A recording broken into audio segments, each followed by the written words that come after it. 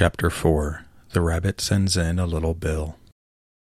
It was the White Rabbit, trotting slowly back again and looking anxiously about as it went, as if it had lost something. And she heard it muttering to itself, the Duchess, oh my dear paws, oh my fur and whiskers. She'll get me executed as sure as ferrets are ferrets. Where can I have dropped them, I wonder?" Alice guessed in a moment that it was looking for the fan and the pair of white kid gloves, and she very good-naturedly began hunting about for them. But they were nowhere to be seen. Everything seemed to have changed since her swim in the pool, and the great hall, with the glass table and the little door, had vanished completely. Very soon the rabbit noticed Alice as she went hunting about, and called out to her in an angry tone, "Why, Mary Ann, what are you doing out here? Run home this moment and fetch me a pair of gloves and a fan. Quick now!" And Alice was so much frightened that she ran off at once in the direction it pointed to, without trying to explain the mistake it had made. "He took me for his housemaid," she said to herself as she ran. "How surprised he'll be when he finds out who I am. But I'd better take him his fan and gloves, that is, if I can find them." As she said this, she came upon a neat little house, on the door of which was a bright brass plate with the name W. Rabbit engraved upon it. She went in without knocking and hurried upstairs, in great fear lest she should meet the real Mary Ann, and be turned out of the house before she had found the fan and gloves. "How queer it seems," Alice said to herself, "to be going messages for a rabbit. I suppose Dinah will be sending me on messages next." And she began fancying the sort of thing that would happen. "Miss Alice, come here directly and get ready for your walk." "Coming in a minute, nurse, but I've got to see that the mouse doesn't get out."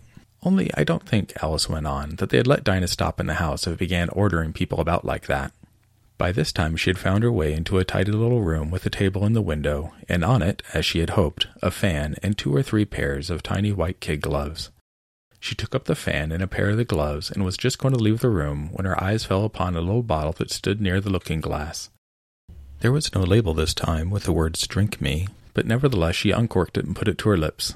"I know something interesting is sure to happen," she said to herself, "whenever I eat or drink anything, so I'll just see what this bottle does.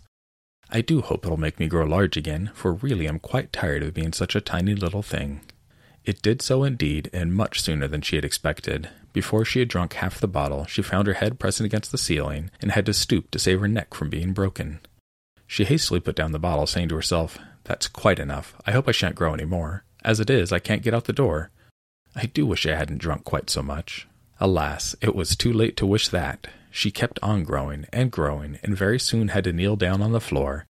In another minute there was not even room for this, and she tried the effect of lying down with one elbow against the door and the other arm curled round her head. Still she went on growing, and as a last resource, she put one arm out of the window and 1 foot up the chimney, and said to herself, "Now I can do no more, whatever happens. What will become of me?"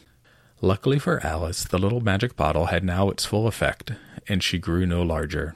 Still, it was very uncomfortable, and as there seemed to be no sort of chance of her ever getting out of the room again, no wonder she felt unhappy. It was much pleasanter at home, thought poor Alice, when one wasn't always growing larger and smaller and being ordered about by mice and rabbits. I almost wish I hadn't gone down that rabbit hole. And yet, it's rather curious, you know, this sort of life. I do wonder what can have happened to me. When I used to read fairy tales, I fancied that kind of thing never happened, and now here I am in the middle of one. There ought to be a book written about me, that there ought. And when I grow up I'll write one. But I'm grown up now, she added in a sorrowful tone. At least there's no room to grow up any more here. But then, thought Alice, shall I never get any older than I am now? That'll be a comfort, one way, never to be an old woman, but then, always to have lessons to learn. Oh, I shouldn't like that. "Oh, you foolish Alice," she answered herself, "how can you learn lessons in here? Why, there's hardly room for you, and no room at all for any lesson books." And so she went on, taking first one side and then the other, and making quite a conversation of it altogether. But after a few minutes she heard a voice outside and stopped to listen. Mary Ann," said the voice, "fetch me my gloves this moment." Then came a little pattering of feet on the stairs.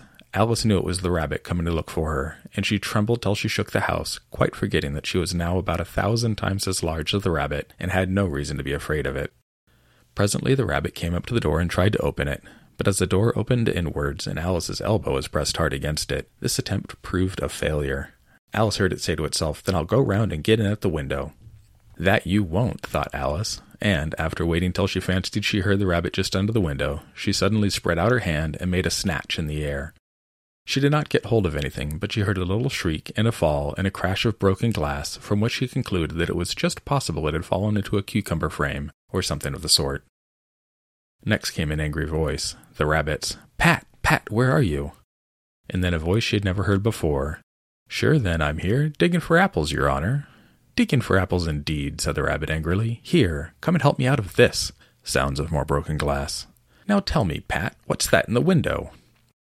"Sure, it's an arm, your honor." He pronounced it arum. "An arm, you goose! Whoever saw one that size? Why, it fills the whole window."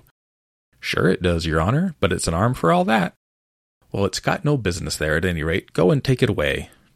There was a long silence after this, and Alice could only hear whispers now and then, such as, "Sure I don't like it, your honor, at all. Do as I tell you, you coward." And at last she spread out her hand again and made another snatch in the air. This time there were 2 little shrieks, and more sounds of broken glass. "What a number of cucumber frames there must be," thought Alice. "I wonder what they'll do next. As for pulling me out of the window, I only wish they could. I'm sure I don't want to stay in here any longer." She waited for some time without hearing anything more. At last came a rumbling of little cartwheels, and the sound of a good many voices all talking together. She made out the words, "Where's the other ladder? Why, I hadn't to bring but one. Bill's got the other. Bill, fetch it here, lad. Here, put 'em up at this corner. No, tie 'em together first. They don't reach half high enough yet. Oh, they'll do well enough, don't be particular. Here, Bill, catch hold of this rope. Will the roof bear? Mind that loose slate. Oh, it's coming down, heads below." A loud crash. "Now who did that?" "It was Bill, I fancy." "Who's to go down the chimney?"